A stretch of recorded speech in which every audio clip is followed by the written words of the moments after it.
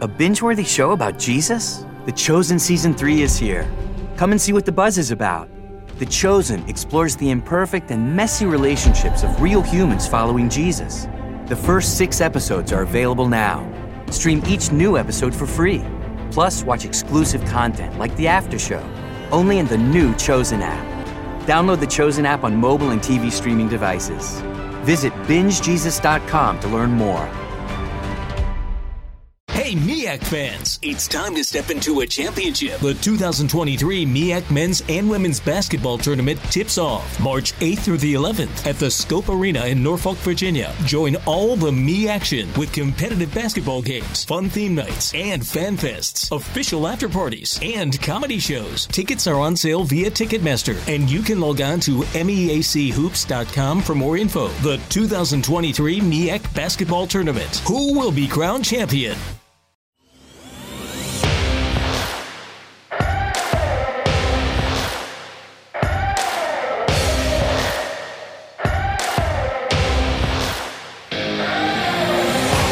Welcome to the Fantrax Toolshed, a podcast covering all aspects of fantasy baseball to help you win all of your fantasy leagues. From dynasty to prospects to redraft, we got you covered. Now, here are your hosts, Eric Cross and Chris Clegg.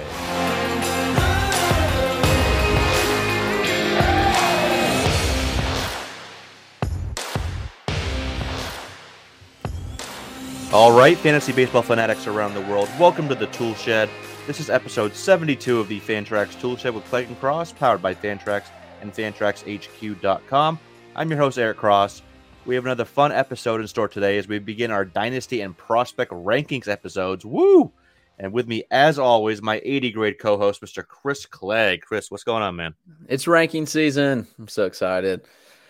Good stuff, man. And I'm hoping that this will be a good exercise for us. Like, I hope that as we walk through these, I'll keep refining. I refine my rankings every day. So as we talk, I hope this will be a good open conversation. I hope that we'll have some good debates on some guys, and I hope that my opinion might be changed on some players. So yeah, it's going to be fun. We're starting and looking at dynasty and prospects in the same episode. So that's going to be a good time.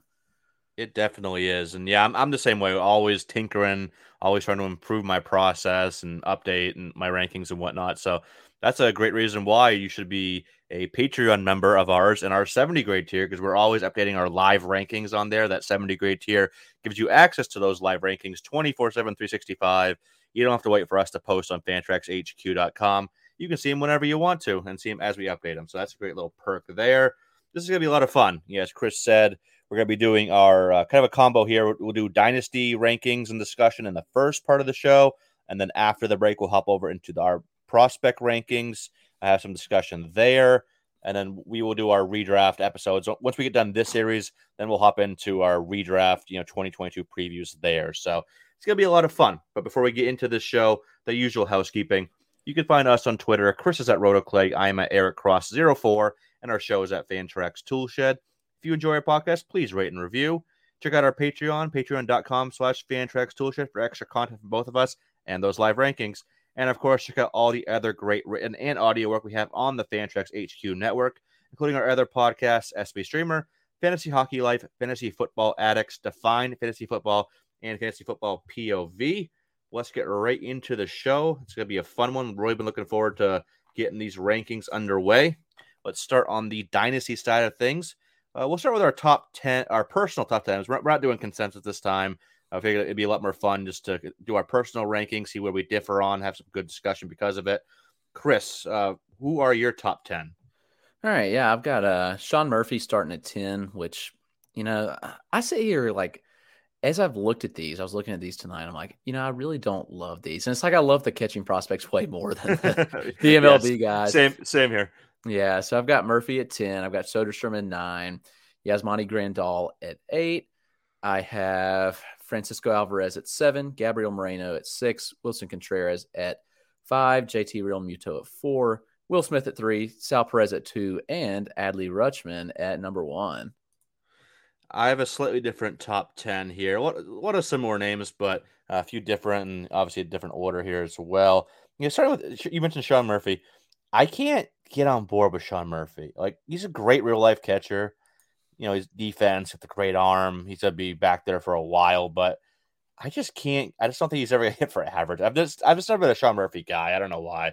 I'd love to have him on my team, major league team, but fantasy, I don't think I have any shares of Murphy. I don't think I ever have. I've never got him redraft dynasty. It's never been a Murphy guy, but for me at 10, I have Joey Bart, and really the back end of my top 10 is the beginning of a massive cluster. Like I was saying, that's actually my number 6 here. Number 6 through like 17 are all like 60, 70 spots apart on my total overall ranking. So kind of a cluster here. There was some veterans, a lot of prospects as well. Joey Bart at 10, Alejandro Kirk at 9, Wilson Contreras 8, Keibert Ruiz 7, Yasmani Grandal 6, Dalton Varsho 5, JT Realmuto 4, Salvador Perez number 3, Will Smith 2, and Adley Rutschman number 1. So we agree. We have the exact same top. You had Realmuto, Perez, Smith, Rutschman in that order as well, right? Yes, I did. Yep. So same top. Who was your number 5? Oh, Wilson Contreras. Wilson Contreras. So same top 4. Then we start differing there. Where do you have the top 4? Where do you have these guys in your overall, Chris? Let me see. Let me pull it back up. While you do, I have Realmuto's at 100. Obviously, this is going to change before I post it on site. But right now, Realmuto's at 100 on the dot. Sal Perez 90, Will Smith 84, and Rutschman 67. Oh, yes. I have Realmuto. Did you say you have Realmuto at 100 on the dot? I do. Do you have him there as well? I swear I have him at 100 on the dot. Wow. Yeah, that's strange. Will Smith at 89. You don't have him at 89, do you? I have 84. Okay. Yep. I have Sal Perez at 84 and Adley at 81. So they're all pretty close. Okay. Yeah. So all in that kind of the back third of the top 100 range. Then there's a gap. So for tier purposes, this is tier 1. Absolutely. And I don't think there's really any debate right now. I think there is a little bit of debate because I put some polls out from our Twitter account at Fantrax Toolshed. I did 2 polls. I kind of linked them together, asking who is number 1 catcher for dynasty leagues and average leagues, and again in OBP leagues. For average, it went Rutschman at 41.9%, Will Smith 31.7%, Sal Perez 15.3%, and Realmuto 11.2%. And then for OBP, Smith jumped to number 1 at 41.8%, Rutschman 35.8%, Sal Perez 12.6%, Realmuto 9.8%. So clear cut in terms of the voters, top 2 there with Smith and Rutschman. Do you think your rankings are geared for OBP, and obviously Adley Rutschman is going to be OBP monster there as well? But do you think there's that legit case for Will Smith to be taken number 1 in OBP leagues if you had like a dynasty starter craft right now? I mean, I guess it's possible, but I don't know. I mean, I still fear with Smith, the Dodgers being the Dodgers, and they've got some good catchers coming up. I know he got 501 plate appearances last year, which was good. Yeah, he had a 365 OBP, which was obviously pretty impressive, and 2020 he had a 401 OBP. So, yeah, I feel like he's going to settle in somewhere above 350, which I think is pretty solid. But I just feel like Adley is going to play more, and he's going to provide higher OBP. So that's kind of where I'm leaning. I still lean Adley number 1 there. And honestly, I could probably have the argument to move Smith ahead of Sal Perez just from an age standpoint. I love Sal, and I think that he probably peaked last year. It's going to be impossible from the top. But from an OBP standpoint, we know that Sal doesn't walk very much, and Smith does. So I could probably be convinced to change that a little bit and move up Will over Sal. And honestly, like Yasmani Grandal's OBP beast. I really need to move him up as well. I think I need to. You had him at 6 in average. I need to bump him up above Wilson Contreras, who I have at 5. So that's probably a move that I need to make. Yeah, I don't know. Grandal's been one that I've really struggled on ranking just in general. He's 33, so I think he's still got a few more good years left in him. He's in a great lineup. They like to bat him higher than they probably should, but his OBP skills kind of warrant it too. But that's just such a good lineup around him. So I think the average isn't going to be great. I think he's better version of like Mike Zunino. He's got similar power, better OBP skills.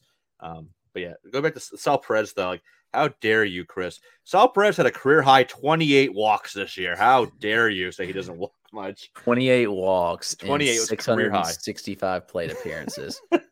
Previous career high, which he did twice, was 22 back in 2014 and 2016. Coming off a couple 17 walk years mixed in there, 12 walks.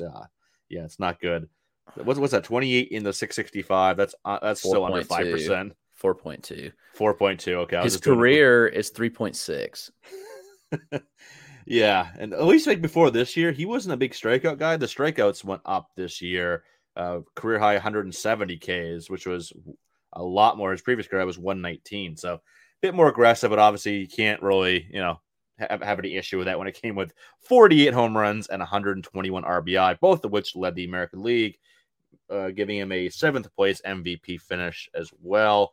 Yeah, I love Will Smith. I've always been a big Will Smith guy. I had a lot of fun. I wrote him up, I think it was last offseason. I had a lot of fun with that. I love the profile. He kind of overperformed the metrics a little bit. He was about 12 points over his XBA, 29 over his slug, but still has had a 10% or higher barrel rate in all 3 years. Hard hit rate has been over 44% each of the last 2 years.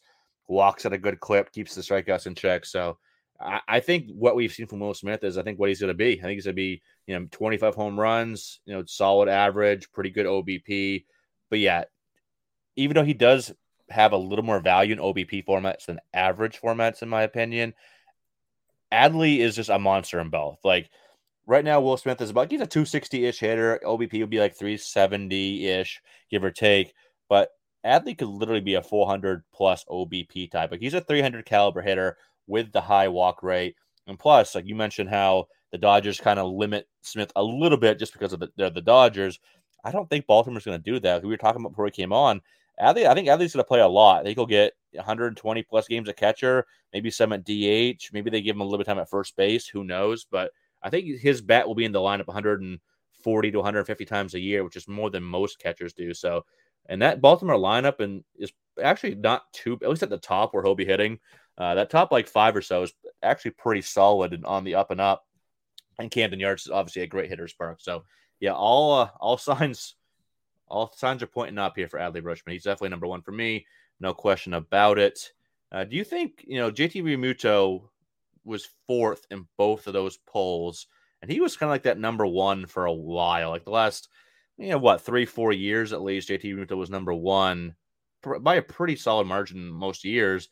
Now he seems to be undervalued. Like, yeah, he had a slightly down year. The average has been slowly trickling down. But last year was still pretty solid. 134 games, 537 plate appearances, 263, 343, 439. That 343 OBP was tied for the second highest of his career. That's tied for the highest if you take out 2020, because that was his highest at 349. He had 17 home runs, 13 steals, 73 RBI. 64 runs, so it wasn't like it was a terrible year. It was still pretty solid. He had the most stolen bases of his career, but obviously we can't count on 13 steals annually from Realmuto. But do you think he's a bit undervalued now, Chris? Yeah, it's possible, and I think you could probably get him more affordably in a dynasty league because dynasty leagues are all about perception, and so there's the perception here that his value has dropped. He's not even 31 yet. He'll be 31 just before the season, so I think he's fine. Like, I'm not worried about it, especially if you're on a win now team. Like, he's going to provide value. He still provides plenty of plate appearances.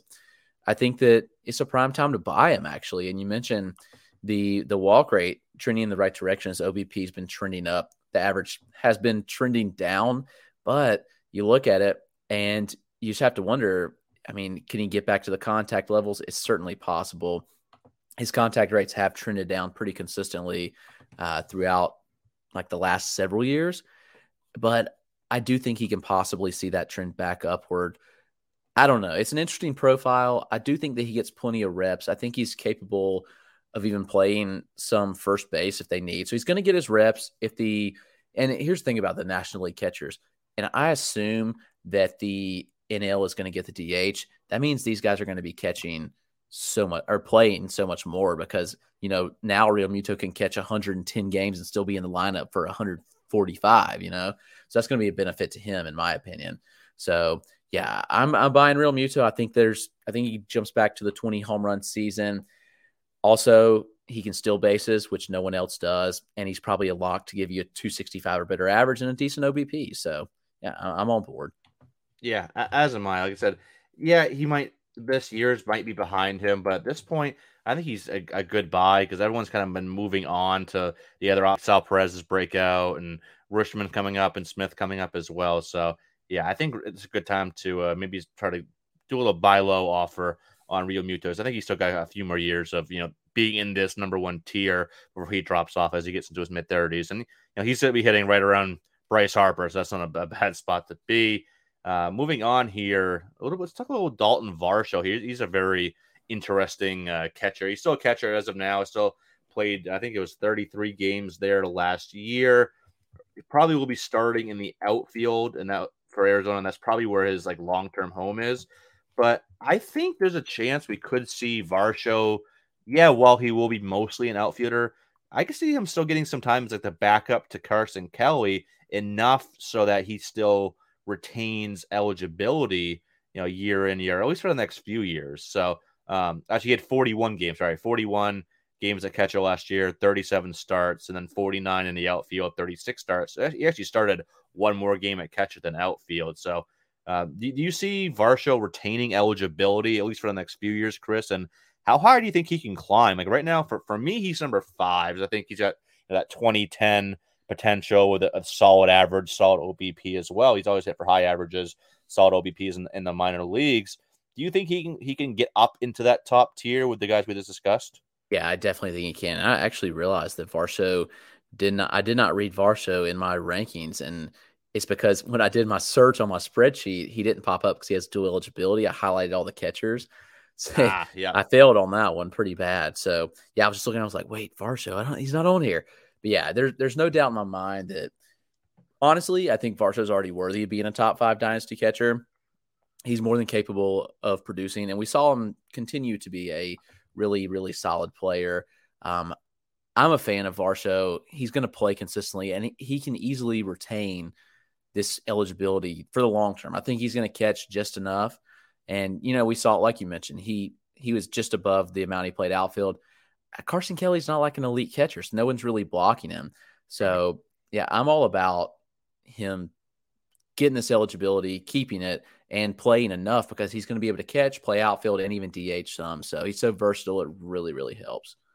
Absolutely, yeah. I'm a big Dalton Varsho guy. Like I said, he doesn't stand out in any one area, but he can add the speed element that not many catchers can. Like he could be a 10 to 12 steal guy. Annually, he's got solid power.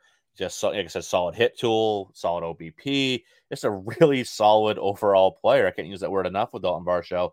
And yeah, he'll get to play, assuming they let him actually start, full time between outfield and behind the plate.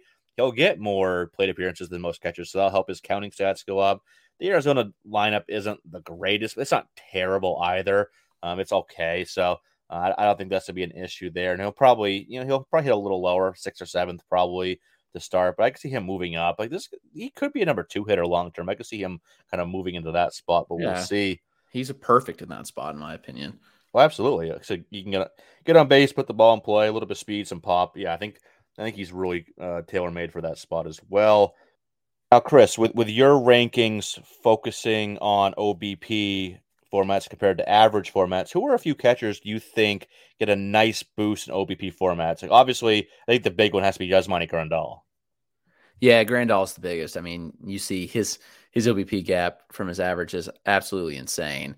So he's obviously the biggest one. Honestly, Alejandro Kirk is an interesting one. He gets on base at a high clip, but he also hits for a high average. We mentioned Will Smith. One who I think could be a big one this year is Tyler Stevenson, who's kind of under the radar. I think Stevenson can and will hit for average, but also he gets on base at a pretty high clip. So he's an intriguing one. Omar Narvaez and Wilson Contreras are a couple as well. So all those get a little bump there. And honestly, like Grandal just really doesn't get the respect that he deserves, in my opinion. Like he's still getting it done. He had a crappy first half last year. He's one if you're a win now team that you should have because he's going to get the job done, especially in an OBP type league where he doesn't drain your batting average. Oh, absolutely does. And he, people look at, second half of last year and it was like, all right, Soto and Harper, or it's like absolutely mashing. he was like right behind them. You look at like WOBA and like WRC plus and all those metrics. Grandal was third or fourth in a lot of those. I think I think people realized he had a good second half, but I don't think they realized how good.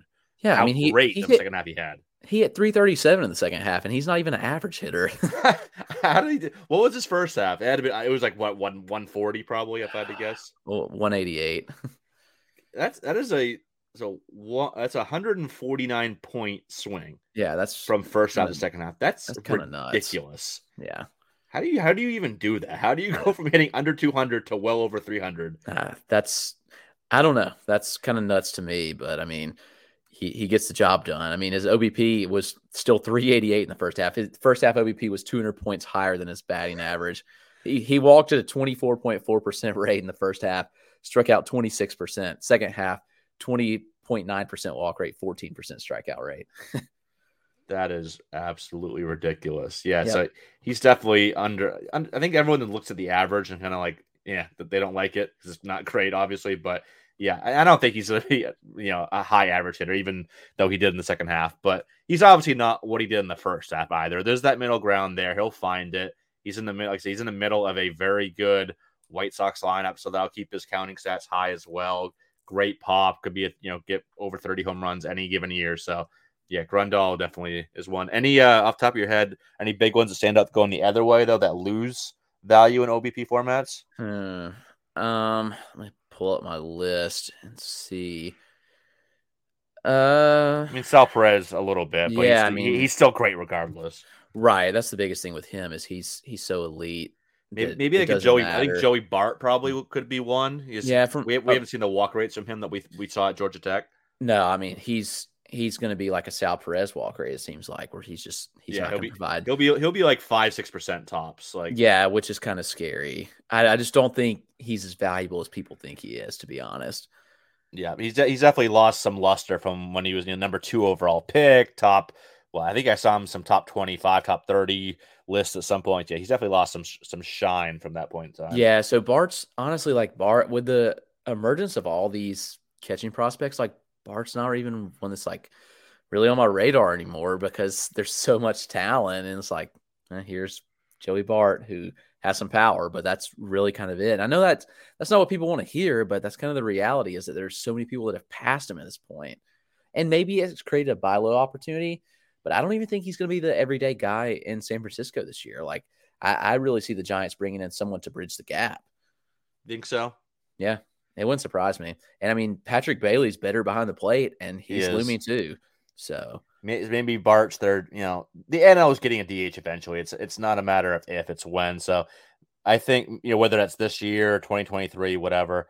I think it's gonna be this year personally, but maybe Bart's their DH long term, and I still think he can get some. He'll keep catching. I don't think he'll be strictly a DH, but I think there's a chance he's like Zunino with slightly less home runs and slightly higher average. That's not bad. I mean, take away 5 home runs, add 20, 30 points in average, like a 250, 25 type. I think I still like the pot. I think I'm higher than most on Bart at this point, even though I have moved him down my rankings a decent amount. But I think there's still like, if he can play like a starter's workload, get like 120, 130 games in, 500 plus plate appearances, I think there's still a chance for like 20, mid 20s home runs. Yeah, no, I think that's totally fair. I think he's a 25 home run bat that hits 240. Yeah, I think that's fair. And OBP probably isn't going to be more than 320 at the most, maybe even. I don't know if he dips down into the 200s, but he might. I mean, Sal Perez does some years. Yeah, maybe. Yeah. So it wouldn't surprise if he hits 240. He's not going to eclipse a 300 OBP. I feel pretty confident about that. Yeah, if he goes down there average wise, yeah, I agree. I think I'm a little more optimistic on the average, maybe 250. I think 260 is probably his ceiling at this point, but I think his quality of contact should still be pretty solid. So it might keep the average a little higher than it should. But yeah, I think so. That's fair. I think 2022 is going to be a very telling year for Bart, though. Yeah, one way or the other, I think it's going to be. Right. So I was looking at another one. I don't even know if Jorge Alfaro is even relevant anymore. Like, is he gonna... I was thinking him too. Though he's not even in my top 25. No. I mean, is he going to play in San Diego? I don't really know. I don't know. They still have. There's a catcher logjam there. They still have Caratini. They still have Austin Nola and was it Luis Campuzano too? Well, that tells you what you need to know about Luis Camposano and how they value him, I think. Yeah, same.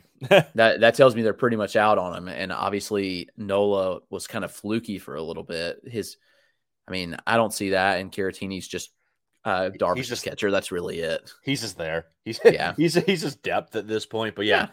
That I know we'll get into the prospect second half of the show, but Campuzano's been kind of sliding consistently down my rankings, and every time I post the update, I get at least one comment, like whether it's my overall rankings or like if I just post like my top catcher prospects, people are like, "Oh, why are you so low on Campuzano?" I'm like, "Well, San Diego looks like they're low on Campuzano." So, there's also so many he's factors solid, going. Though. Yeah, but he's also got the legal factors going against him where he's been in trouble in the past. So it's like Right. He has all these things, and it's like, on top of him being kind of buried on the depth chart, like that's also a negative, the off the field stuff. And that's been a while, so maybe that comes back. Like maybe he comes back fine from that, but I don't know. He doesn't seem like someone that's really that relevant. I mean, he is relevant, but there's so many guys that have passed him. Yep. 100% agree. Let's move on further down our rankings here. Let's go 11 through 25.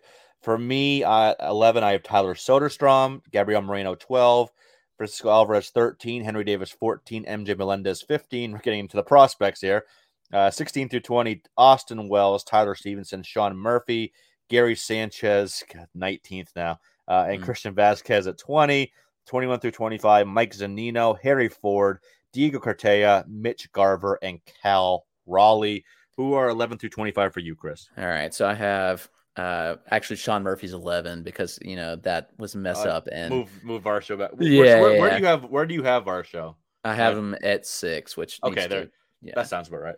Yeah, and then so I have Murphy, Kirk, Henry Davis, Keibert Ruiz, Omar Narvaez, Tyler Stevenson, Austin Wells, MJ Melendez, Gary Sanchez, Carson Kelly, Joey Bart, Travis d'Arnaud, Mitch Garver, which I don't even want to have Mitch Garver in here. I don't either. Yeah. Mike Zunino, I don't really like him in there either. Harry Ford, James McCann, Christian Vasquez. I just want all my dynasty catcher rankings to be prospects. Like, that's so much better. I know. I feel like half of this list is prospects. Yeah. It Probably really around is. there. Yeah. Yeah, I think Diego Cartaya is my lowest prospect here. And I know he's no, actually, I think he's my 10th ranked. So, okay, so 40% of my top 25 here is catching prospect. And I have Omar Narvaez 26 here. I'm probably too low. I probably should bump up Omar Narvaez, but he's just so bland to me. He's decent enough, but yeah, he just gets the job done. That's really it. He does. Yeah, he really does. Let's say this range is a lot of prospect. You seem to be a bit lower on like Keibert Ruiz, but you have Henry Davis a bit higher. I have. Did you say Harry Ford in yours, Chris? I did. Yep.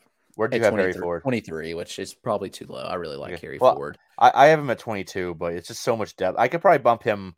I might bump him further up because I love Harry Ford as well. We'll get into him a little later. I could see bumping him ahead of like Christian Vasquez and Gary Sanchez and guys like that. But then we get up near all the like prospect cluster that I have, who are all just as talented and more developed than he is. So I probably won't put him ahead of Stevenson. Is my number 17. I won't move him ahead there, but I could see moving him up to 18, even ahead of Sean Murphy, who again I don't know. I just don't. Yeah, I feel like Murphy needs to take a dip for me. I don't know. You're right. He's more intriguing in real life, I think. I'm just not sure he'll ever provide on the fantasy side like we want him to. He'll be like a poor man Zunino, like similar average but less home runs. Like that's fair. So he's worthless. I have Zunino at 22. So I mean, yeah, pretty much. Yeah, the only thing on Murphy's side is like age. And was Murphy really that good? Other than like he was good for a tiny little bit as a prospect, but maybe I'm still just overvaluing him way too much. Yeah, I think everyone's kind of been waiting for both him and Chapman to break out, and Chapman had that 1 year, but Murphy hasn't even had that. Like his average was 245, only 20 games in his rookie year, 2019. And then 233 last year in 2020 in 43 games. I can't keep calling 2020 last year. And then 216 last year in 2021 with 17 home runs and 119 games. Walk rate is okay. Got the OBP up over 300, but I don't see much here. And he's showing less and less power every year as well. I think he can be a 15 to 20 homer guy, but I don't see that average, like career 222 through his first 182 games. That's probably what he is, right around 220, 15 to 20 home runs a year. And you can find a lot more than that, whether you're, going for, one of the young upside guys we've talked about, or you're just kind of streaming whoever's hot, week to week of that position, which some people do, which is a viable strategy at this position. But yeah, I don't see Murphy really having any value moving forward. Like, why go after him when there's so many other upside guys or streamers you can go after? Yeah, that's not a bad option. He's going to move down my rankings. Yeah, and I mean he's near Gary Sanchez. That should tell you all you need to know about Sean Murphy for me. He's one ahead of Gary Sanchez, who at this point, I think everyone's 100% out on Gary Sanchez. I think the Yankees are almost 100% out on Gary Sanchez, and they have a lot of good catching prospects coming up anyway. So I wouldn't be surprised if he's just not even a starter. I think he gets dealt. I don't know. You think there's like any, like maybe a change of scenery and maybe he can rejuvenate a little bit of value, or I think are you just done on him? I don't know. He's 29. He's still young-ish. Maybe a change of scenery actually helps him. Like, I think that would actually be the best thing for him. But yeah, the pressure in Yankee Stadium may just be too much. Like, the Yankees fans are like relentless. So, they are, absolutely.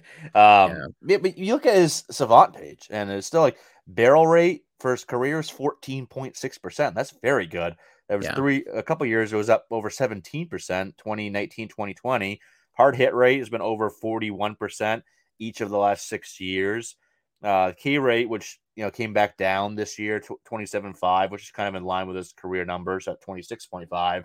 Walk rate, career 10% on the dot, 11.8 last year. So you look at some of the under the hood metrics here, and you'd think he's better than he was, to be honest with you. The XBA has always been low, but quality of contact metrics is still pretty solid. So and that 23 home runs last year, 440 plate appearances. So yeah, maybe I wouldn't be surprised if he could be Mike Zunino, like just low average, but still hit 30 home runs a year once he gets out of Yankee Stadium.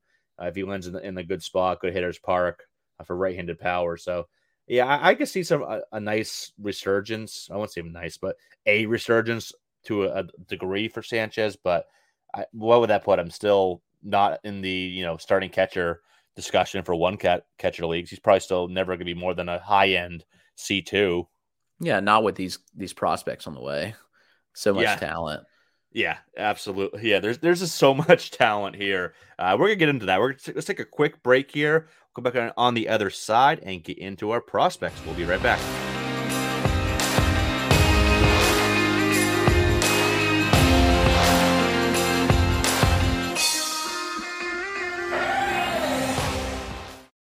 Hey, MEAC fans, it's time to step into a championship. The 2023 MEAC Men's and Women's Basketball Tournament tips off March 8th through the 11th at the Scope Arena in Norfolk, Virginia. Join all the MEAC action with competitive basketball games, fun theme nights, and fan fests, official after parties, and comedy shows. Tickets are on sale via Ticketmaster, and you can log on to meachoops.com for more info. The 2023 MEAC Basketball Tournament. Who will be crowned champion? All right, welcome back from the break. Let's get into some prospects here, Chris. There's so much good talent at this position. Let's get right to our rankings for prospects only here. Who is your top 10? All right, so from a prospect standpoint, I've got Diego Cartaya at 10. I've got Joey Bart at 9. I've got Harry Ford 8. MJ Melendez 7. Austin Wells 6. The top 5 being Henry Davis, Tyler Soderstrom, Francisco Alvarez, Gabriel Moreno, and Adley Rutschman. Oh, geez. I thought we were going to have the same exact top 10 because my 10 through 5 is the exact same. From 10 to 5, Cartaya, Bart, Ford, Melendez, Wells, Davis. And then I have Alvarez 4, Moreno 3, Soderstrom 2. Well, I'm higher on Soderstrom than most. I didn't get that. I love Soderstrom. And he might move out from behind the plate, but he's another one that I think could be first base primarily, but still kind of like backs up Sean Murphy. We'll see. Him at 2, then alone by himself, Adley Rutschman in a tier by himself, obviously. So much talent here. Like we've already talked about Rutschman, so let's get into that kind of that second tier. The Soderstrom, Moreno, Alvarez, Davis tier. Moreno had himself an absolutely banner year. I saw he got, his season was cut short. He had injury, so he didn't play much, but I got some time in the Arizona Fall League and performed well there as well. But overall this season for AA New Hampshire, and a little bit, 3 games in a AAA as well, but overall only played 37 games, but slashed 367, 434, 626, 10 doubles, 8 home runs in 37 games. Walk rate, little under 10%, kept a K rate in check, only 25 strikeouts and 159 plate appearances. Overall, he's had 191 games in the minors, 308 average, 358 OBP, 499 slug, 24 home runs. I think that power's coming. I think I've said it on more than one time that I think he can be like 90 to 95% of Adley Rutschman. Not maybe a little less average, a little more so on the power side. I think he can be very comparable in the average department, but not quite the same OBP. He doesn't walk as much as Rutschman, but doesn't have quite the same power. But I think he could be a 280 plus hitter that flirts with 20 home runs annually. So a very, very good overall hitter. Yeah, the swing is interesting, and I love Moreno, don't get me wrong, but I just wonder if he gets exploited a little more with big league pitching. He has a weird hitch, but he makes it work. His timing has to be impeccable with what he does. So, yeah, I don't know. He's interesting. I think he could easily be, a Adley light, but I wonder if his hit tool's closer to average or above average. I'll be curious to see. I'd just like to see him against like big league talent and see if he gets exploited with like off speed and breaking pitches more. But with that being said, I'm a huge fan. I've got him as my second catching prospect for a reason. He's dominant. I don't know. I love the profile. I'm buying in right now. And I think he's better than advertised. I think some people are still behind him and don't realize how good he is. And the fact that he could be up soon. Like they've been playing him at third base to get him ready. So yeah, it's a good profile. I'm intrigued. Very good profile. Yeah, I saw not Adley, Moreno a couple times this year when they came up here to Portland, and he was as advertised and then some. Pitchers didn't fool him very often at all. I definitely, I have Soderstrom ranked 2 and him 3, but I could easily flip flop that. I think he has the higher floor. I think he has the second highest floor out of any catching prospect, even ahead of Soderstrom, ahead of Francisco Alvarez, who we'll talk about here in a second. But yeah, high ceiling, high floor, going to be in a great hitter's park, great lineup around him, even though he'll probably, just due to all the talent in that lineup, will probably be bottom third of the order. But yeah, definitely one of the most exciting catching prospects I've ever seen live for sure. Let's move on to Francisco Alvarez, though. I know you've been a huge Alvarez guy for a while, rightfully so. Are you worried at all? Like, he did struggle a bit. It was kind of a weird season for him after he just absolutely dominated low A, 417 average in 15 games. Got the bump up to high A Brooklyn. Still hit for a ton of power. 22 home runs in 84 games. Had a 291 ISO, 538 slug. Didn't really have any issues there, but the average dropped to 247. Were you at all kind of concerned with that average drop? Not really, just because he's so young, and I think that honestly, it's probably a good thing for him to struggle. Like with prospects, you don't want to see him take this with a grain of salt. I say you don't want to see him continue to dominate, but sometimes struggles can be okay. And like in the case of a young catcher like Alvarez, like I don't consider it a bad thing.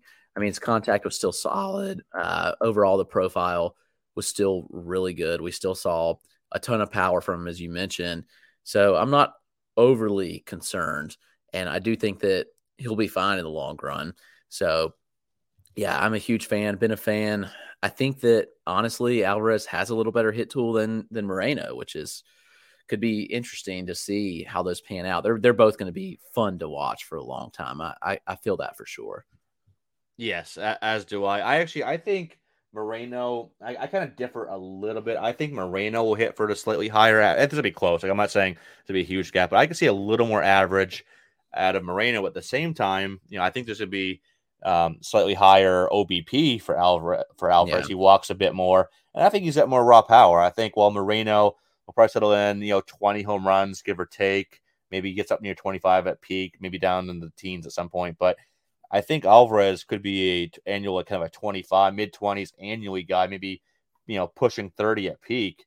And with his, good defense as well, like he's going to be an all-star caliber catcher. I think he's going to make many all-star game appearances in Queens. And that's going to be a good lineup around him too in Queens, with all they've built. And he won't be up this year, probably 2023 ETA. They've kind of been not pushing him, which is probably a good idea. But he's one that's I'm be very intrigued to see next year when he gets up in the Double-A.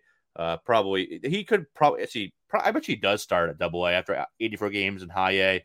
I won't be surprised. Kind of like similar to what Toronto did with Moreno, starting him at Double-A this year at a young age. I think he was 20 this year.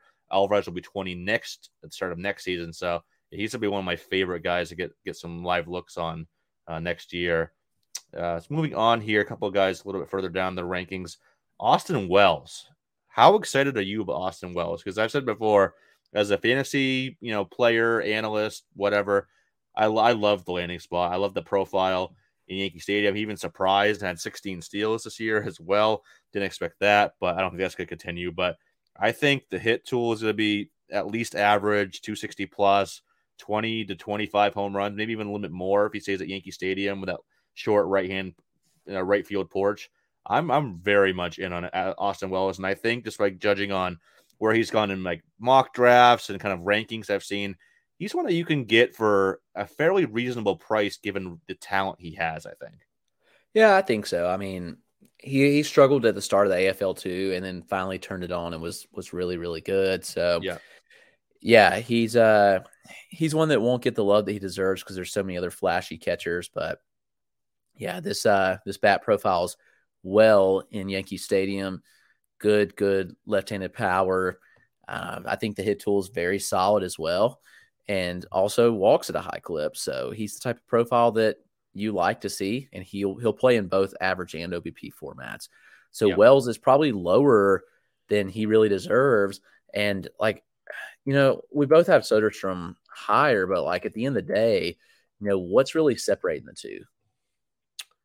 It's a good question. It's not a big difference. And these are the things that get you thinking too. Like when you see like two guys with similar profiles that are ranked, not so similarly, why is that? So yeah, that's a good thing. I think there's a slightly higher hit tool with Soderstrom, but it's not a big gap. I think he'll get some more plate appearances in as well. So I think, like I said, I'll probably move over to first base primarily, but that's about it. Like the profiles are pretty similar overall.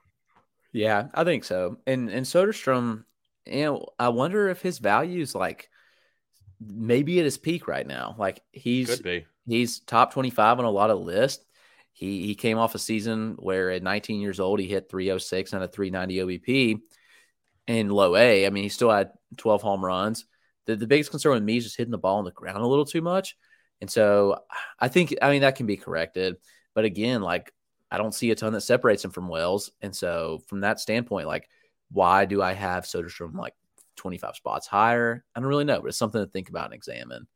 It's a good question. And I also don't really trust Oakland that much developing any prospect lately. Like I think Soderstrom, I'm not like worried about Soderstrom, but you see a lot of the top hitting prospects for Oakland and how they just haven't produced and haven't developed, especially at in terms of at the plate with their approach. Like we saw Lazaro Armenteros have a terrible approach. Austin Beck was once like a top 5 guy. Now he can't even make contact anymore, swinging at everything. So yeah, and the pitching side of things been a little better, but not much yet. Oakland's is not one of my favorite orgs in terms of player development. So didn't love the landing spot for Soderstrom, but I think I love the talent. And yes, I think he's a 280 type of hitter, 25 home runs. So whether that's a first or catcher, we'll see. But he'll be a standout regardless. Could be a top 10 player at either position in time.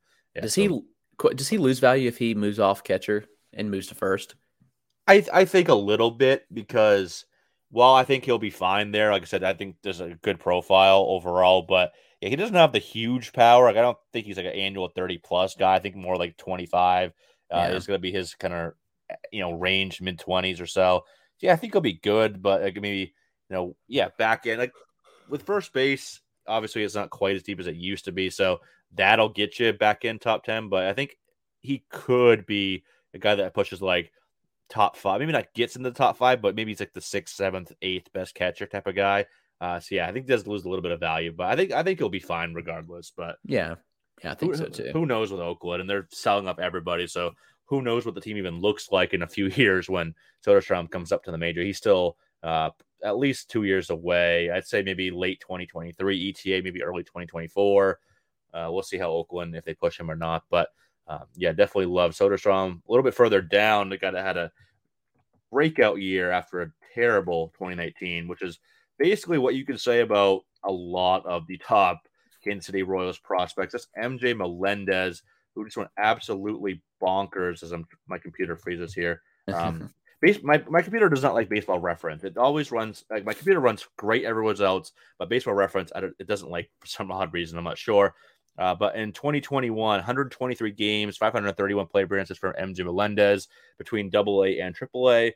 Hit 288, 386, 625 with 41 home runs, 75 walks, 115 strikeouts, and a 337 ISO.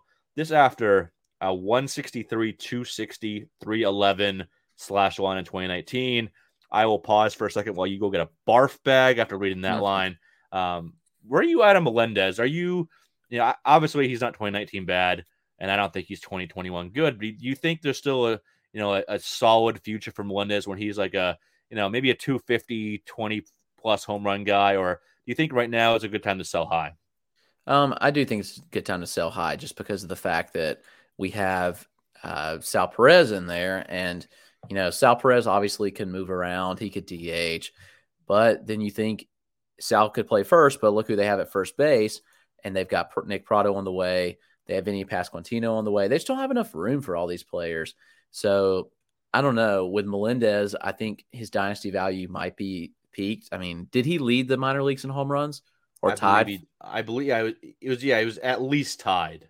Yeah, that's what I thought. So, I mean, I thought he was right there. So, yeah, I mean, I don't really expect him to perform at that level. I'm selling high because I just think he's values at peak and because I just fear that he's log jammed there and not really having anywhere to play. So, I think you can get a good return for him and his value might not be higher.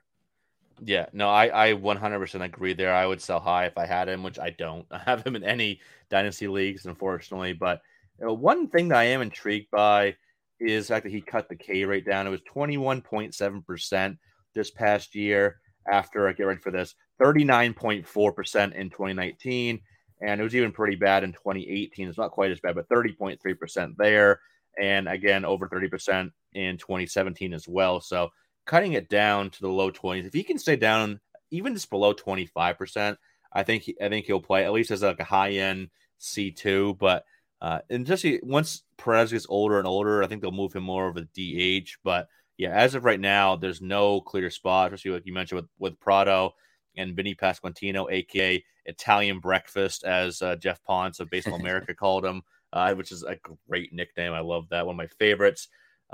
Yes, I don't know where he fits. He's played a little bit of third as well, but I don't know if they view him as their long-term third baseman, or if that was just like hey, let's see if this works kind of thing. We'll see, but yeah, I would highly recommend selling high if you do. But moving on to a guy that I would definitely be buying all the shares. I want all the Harry Ford shares. I know most of you haven't had your FYPD drafts yet, and if you haven't, make sure you go check out our episode we did with Chris Welsh about a month ago. It was right before Thanksgiving. We did an FYPD mock, and I think we all loved Harry Ford there. How excited are you for Harry Ford? Because he's another guy that could move off of the position. Maybe he's, takes the Dalton Varsho route, moves out to the outfield. We'll see. Seattle hasn't really kind of indicated that route yet, but the power's there, the speed's there. It was small sample size, but a trio of home runs and steals in 19 games last year after the draft. So, potential for above average to plus power and speed, solid hit tool. Man, I am just all in on Harry Ford right now. Yeah, and he has a swagger about him too that you can't really coach. So like he has that edge that, and sometimes guys just play at a different level. And I feel like Ford's one of those players that does that. In high school, watched him just pimp some home runs where he just spanks them out of the park and just kind of watches them, has the bat flip. So he has the swagger, and I think that gives him a little edge there. They speak very highly of him in Seattle. Jerry DiPoto quoted and said that he was a potential 6-hit, 6-power, 6-speed type. and he could even be a 7 hit. Like, they obviously think a lot of him. That's high praise for sure. But, the scouts obviously liked what they saw. I like what I see. Ford's one that could easily move up a ton with a good season. I think he's more than capable of doing that. I 100% agree. And it kind of makes me think, like, everyone kind of talked about how the 2021 class wasn't quite as talented, but there's so many names I like to see, like, at the top of this FYPD. Yeah, it might not have the elite star power of 2022. Like, I think right now, not to get off topic here, but I was kind of looking at my 2022 FYPD rankings earlier, and my top 3, I think I would have over Marcelo Mayer right now, that being Elijah Green, Drew Jones, and Chase DeLauder. But yeah, this is, once you get into that, that second tier, guys like Benny Montgomery, Colton Cowser, Harry Ford, Jackson Jobe, these types, just very, very talented players in there. And yeah, Ford, even just that 19 games just showed how talented this kid is. Hit 291, 13.8% walk rate, 291 ISO, added 7 doubles as well. Yeah, this kid is going to be an absolute stud. So I think now is the only time you're going to get him at any type of like reasonable cost in Dynasty Leagues. Because I think once he gets his first full season in next year and people really see how good this kid is, I think the price tag's going to skyrocket. This could be would you be surprised, Chris, if we're having this discussion again next year and he's like top 3 catching prospect and like top 25 overall? Would you be surprised? I wouldn't. He's got that upside, so there's no doubt that's a possibility. He's definitely capable of that, and I think that you have to get him right now in FYPD before the value sells. So I'd take him like as high as 6 or 7. And you mentioned that's a tier of players in the FYPD that you could have any of them at the top of the tier. This draft lacks like the true elite high end guy, and honestly, I might have Marcelo Mayer like 6th in next year's class, just how talented it is. Yeah, it's possible. Yeah. Yeah. But there's just that tier where you can get any of these guys and you can probably get a good value on Ford because I don't think the market's really caught up. They're going to still be going for these other flashy dudes. And I think Ford's value is right there. Yeah. I got to give a quick, sorry, I was looking at my Twitter. I got to give a quick shout out to my buddy Jake. They're doing, like those posts when teams will be like, who's the first person you think of when you see this logo? And it's like a throwback logo for that team. My Portland Sea Dogs just did that with our old logo from like 10, 15 years ago. And Jake Devereaux tagged me in it. Thanks, buddy. I really appreciate that. All right, let's move on down our rankings a little bit. Let's go 11 through 25 here, and then we'll talk some players in this range. For me, at 11, Dylan Dingler, Shea Langoliers, 12, Drew Romo, 13, Joe Mack, 14, Luis Campuzano, who we discussed earlier, at 15, 16 through 20, Patrick Bailey, Jefferson Cuero, Cooper Hummel, Ivan Herrera, and Sam Huff, who has huge power, but nothing much else. 21 through 25. Interesting mix here. You got some young up-and-coming guys, a guy that I'm lower on the most, and then a breakout from this year. That breakout was Logan O'Hoppe. Have we figured out how we say that, Chris? I'm almost certain it's O'Hoppe. It is. So you need to pronounce the E. Okay, I wasn't sure if the E was silent. So Logan O'Hoppe, 21. Miguel Amaya, who I'm lower on the most, 22. Corey Lee of the Astros, 23. Antonio Gomez, a young, enticing catching prospect with the Yankees, 24. And then Endy Rodriguez, 25. And Gomez is the last catcher in my top 400 overall. Chris, who's 11-25 for you? All right, so starting at 11, I got Heriberto Hernandez, Shea Langoliers, Luis Campuzano, Jefferson Cuero, Patrick Bailey, Dylan Dingler, Ivan Herrera, Endy Rodriguez, Cal Raleigh, Antonio Gomez, Logan O'Hoppe, Corey Lee, Brian Lavastida, Miguel Amaya, and Yanir Diaz, rounding it out at 25. I like Lavastida too. He was 27th for me. I totally took Heriberto off a catcher. I probably could have left the tag on, but I took off the tag. I have him as outfield only at this point. If I put him in here, actually, you would have been slightly higher. You would have been in my top 10. You would have been right ahead of Diego Cortea and right behind Joey Bart. And I didn't include Cal Raleigh. I thought Cal Raleigh graduated, but maybe I'm wrong on that. I got to take a look and maybe add him back. Because I do like Cal Raleigh a good amount too. He'd probably be right near right near Shea Langoliers. I think he's got a similar offensive profile. Yeah, he might have graduated. I need to check that for sure. He was in that there's like that gray area now because how they kind of have shifted eligibility and whatnot. Yeah. So he's like there's like a handful of prospects that are kind of in that gray area. Kibia Ruiz was one. There was a pitcher that people kept harping on me on in my rankings as to why I didn't include him. Forgetting his name off the top of my head, but yeah, there was several in that Nate gray area. It was someone else, but yeah, he is in that as well. Josiah Gray, I can't remember, but anyway, a lot of intriguing names here. We already talked about Campuzano and our thoughts on him. Any here, Chris, that really stand out as guys that maybe in this range that you think could jump up and maybe get up near top 100 overall, or just any that you really like to break out 2022? A couple of names I just like. Yanir Diaz, he's highly underrated in the Astros system. He's incredible hit, great field to hit. I really think that he's going to pop next year and be one that's opens people's eyes. I think that he's worth nothing right now, so you can get him pretty affordably, and I'd definitely be doing that because I think that he's a really good player. And he's not even in my 400 right now, but yeah, I'm all over him. Dylan Dingler, I mean, he didn't have a great year, but I certainly think he could pop. He's got the bat. He's got the skills also behind the plate where I think that he's more than capable to just really take that step forward. Indy Rodriguez is another one. And Shea Langoliers, while Langoliers is definitely a glove first guy, the bat's really developing. So Langoliers could also take a next step forward and easily jump in the top 100 overall. Speaking of Langoliers, how do you think that catcher situation kind of pans out there? It's kind of a crowded spot. Do you think he eventually takes the reins? And obviously the DH would help, but do you think he's their long-term catcher? Oh yeah, pretty easily. I mean, they've got d'Arnaud around for 2 more years, and they've got Manny Pena for 2 years. But I think Pena is so cheap in his second year, like that they can cut him and it won't be a big deal. And d'Arnaud, I don't think Langoliers is ready. Like he's going to spend the full year in AAA, and then I think they're grooming him to take over that role. So in 2023, he probably splits time with d'Arnaud, and d'Arnaud's injured so much that, he may not even be on the field. I'm not really worried about William Contreras, to be honest. Like I think Langoliers is just that much better. So he'll be the one that gets the job, I think. Yeah, that's what I think. Maybe Contreras kind of moves into that backup role. I think he's got a solid bat, but he's not nearly the defensive caliber catcher that's Shea Langoliers is. And Langoliers too has made some improvements. Like he was kind of thought of as defense defense first, and the bat was way behind, and it's still behind, but definitely made some improvements this past year at the plate to the point where I think he could be like a 250, 260 hitter, pushing 20 home runs too. So maybe not a starting catcher, but maybe a solid number 2 catcher in 2-catcher format. So yeah, definitely like Shea Langoliers. Very, very high floor on that defense will carry him and give him a longer leash than most to work out any kinks he might have offensively at the major league level. For me, one that I like a decent amount, and I think I'm higher on the most, Joe Mack was drafted 31st overall by the Miami Marlins this past year. I think there's a really good feel for hitting there. I think he's an above average hitter. I don't know if I go plus, but I think he could just be a high average type.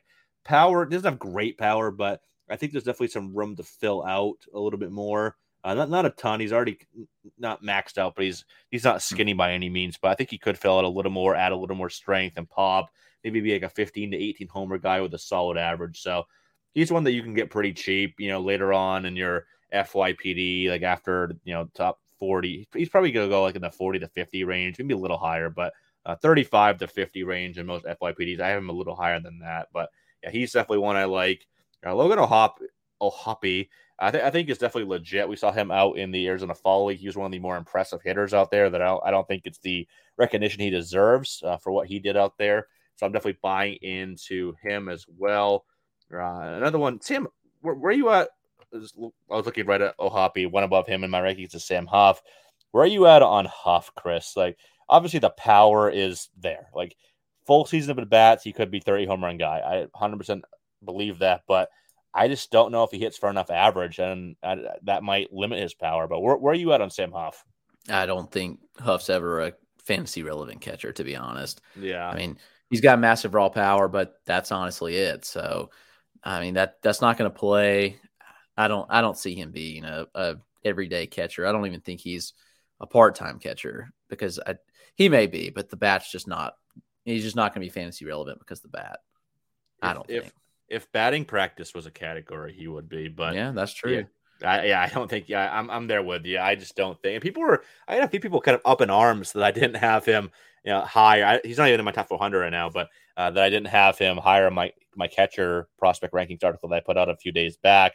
And yeah, like I said, the power is great. He can hit some tanks. Like, was he the one that hit like that? I don't know if it was a confirmed, but like a 505-foot blast. Was that Sam Huff? That sounds right, but yeah, I think that was Sam Huff. But yeah, I don't even think he can hit like 210. He just struggles. There's so much swing and miss to his game, so much chase to his game. Yeah, I'm not in on Sam Huff anymore. Another name here that I kind of like, Jefferson Cuero, Milwaukee Brewers. Doesn't really stand out anywhere offensively, but he's really a solid defender, more advanced than most 19-year-old catchers you see. But so I think there's a chance for a solid hit tool, 15 or so home runs this year. Pretty decent debut, /309, 434, 500 in rookie ball in 23 games. Had 8 extra base hits, 2 home runs, more walks than Ks, added a few steals as well. So I think this does a little bit of everything well. So I think he could be at one that really kind of surprises people, to be honest with you. And he's one that you can get for pretty cheap right now that I would definitely be looking to acquire here. But I think that might wrap us up. Anything else you wanted to add, Chris, before we get out of here? No, it's a fun list. It's definitely getting better. The position for fantasy will not be shallow much longer. I think all these prospects are going to be really solid. I think Adley's up this year. I think he makes a huge impact. It's going to be exciting. There's a lot of talent coming up for sure. There's so much talent. It's really, really exciting. I had a lot of fun writing up that article a few days ago. So check that out. Check out both of our updated prospect rankings we put out on Fantrax HQ over the last couple of weeks to see where these guys fall in our overall. And then, that's going to wrap us up for this one. Thanks to everyone for listening. We hope you enjoyed it. We will get on first base next week. That'll be out on Monday. And then second base will be out on Thursday. A couple more fun positions as we hammer through these dynasty prospect rankings positions. You can follow us on Twitter. I'm at Aircross04. Chris is at RotoClegg. And our show is at Fantrax Toolshed. And check out all of our written work at Fantrax HQ or over on our Patreon. And join us again next time for more fantasy baseball talk. But until then, everyone take care.